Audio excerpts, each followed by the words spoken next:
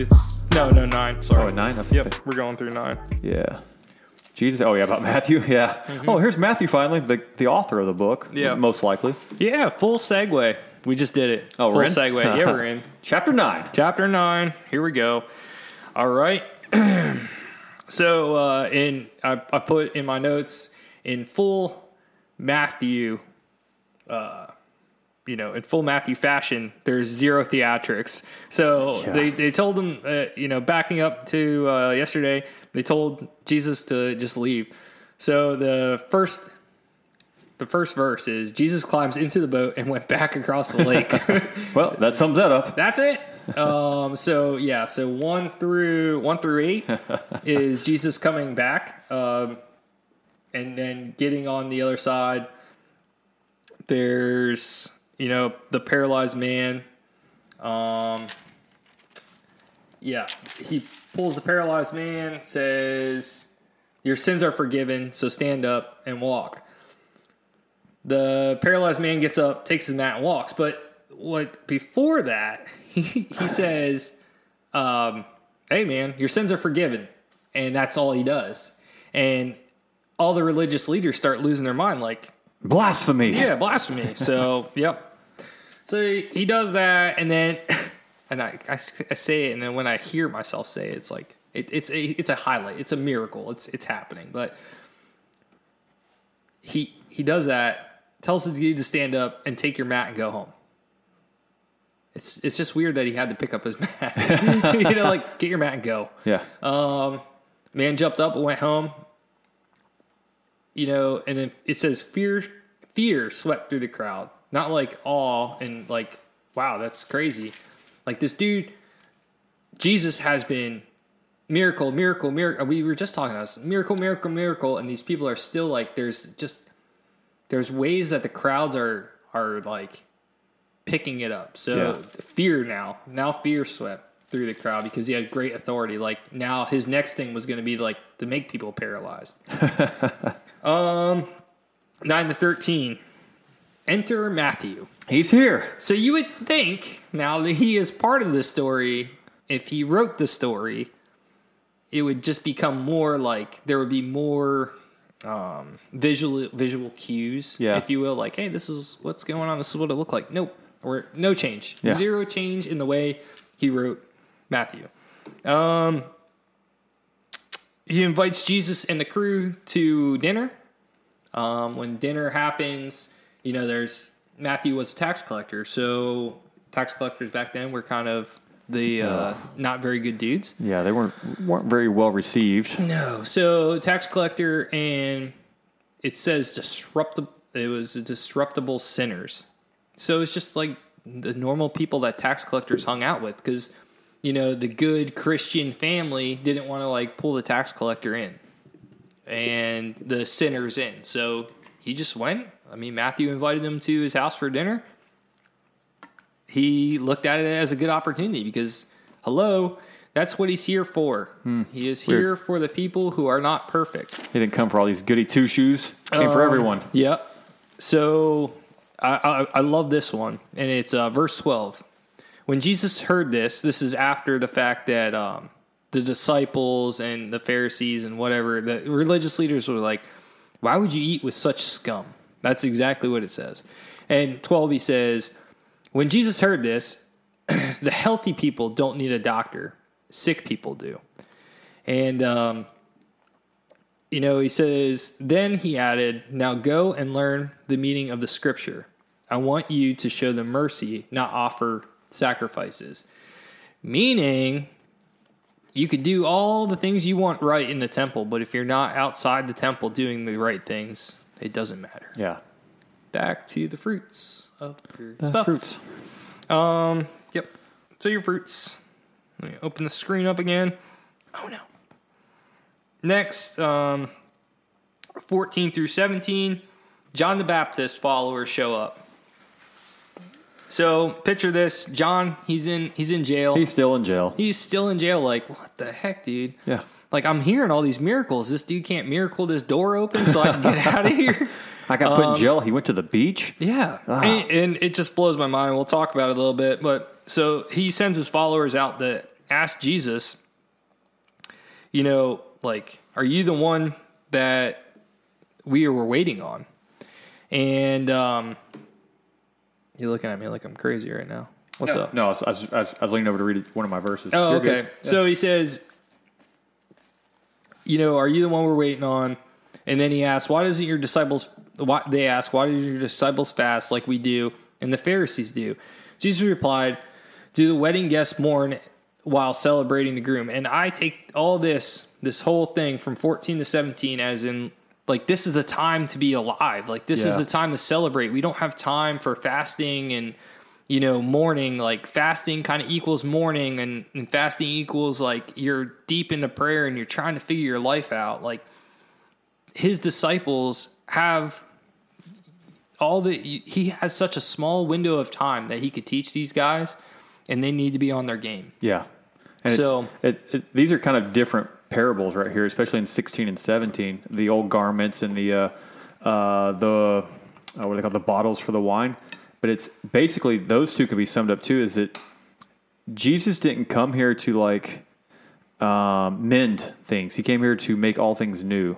Yeah. As in, like, he's not coming here to fix the law. He's coming here to, be above it, beyond it. He is the Savior.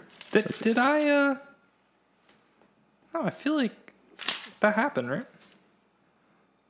No, we're good. I think we're good. We're still good. So moving on, 1826, two big healings, beginning with faith in Jesus. First, a group of people came and said, please, help my, is it the daughter? The daughter. The daughter's dead.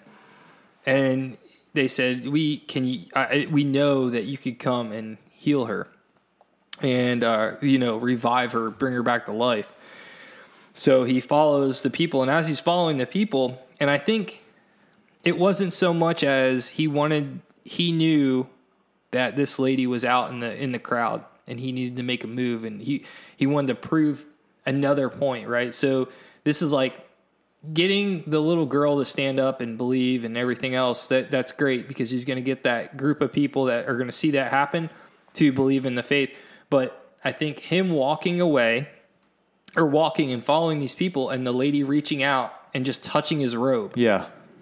And I put that, I don't believe that it wasn't like, because she touched him. It was because she had faith. Exactly. Yeah. In something that guy was wearing, and that guy is Jesus, right? Something that he was wearing was going to make her heal. I think her faith was just, if I can get close enough, just be in the presence of like the Almighty, he can heal me. You know? Because reading into that, she was bleeding. Yeah. And we don't have to go down that road. Yeah, let's not. but she was unworthy of being basically a citizen. Like she wasn't a human. She was breaking the laws of the time for even being in a group of people. Right. She was being unpure and all these other things, and they probably thought she was demon possessed. So he moves in. He goes, and these people are mourning. Back in the day when they had a funeral, it was like people yelling. There was actually yellers. They're like yelling and making noise and moaning and mourning over this little girl. And he goes in and he's like, get out. He says, get out. And he told them, the girl isn't dead. She's only asleep. Mm-hmm. Touches the girl. She wakes up. And that story swept through the entire countryside. So pretty awesome there. Yeah. And I like how when he told them that she was just sleeping, that they scoffed at him, basically. They're like, yeah, whatever, Jesus. Right. We asked you to come here, but, like, I don't know. It's that's such a bizarre story to me. Like, hey, we're going to go and ask Jesus to come and, bring this girl back to life. But then he's going to show up and be like, she was just sleeping. They're like, stupid Jesus. Like, oh, man, good thing we don't have that. Yeah. Just side story for me. Oh, man, I would kill them all, Yeah. Lightning bolts. But I'm not Jesus, thankfully, for all of us. I put like, hey, man, he's constantly proving who he was and what he could actually do. And I put, this was more of a tactical move. He knew that if he could wake up the girl the news would get out. Oh, absolutely. I mean, So, bringing someone back to life. Huge thing is like there's no social media. So these things, he had to keep doing this. And I mean, I keep saying this, but like we are so driven right now by like what's on our phones and the truth, knowledge bombs, whatever you want to call them.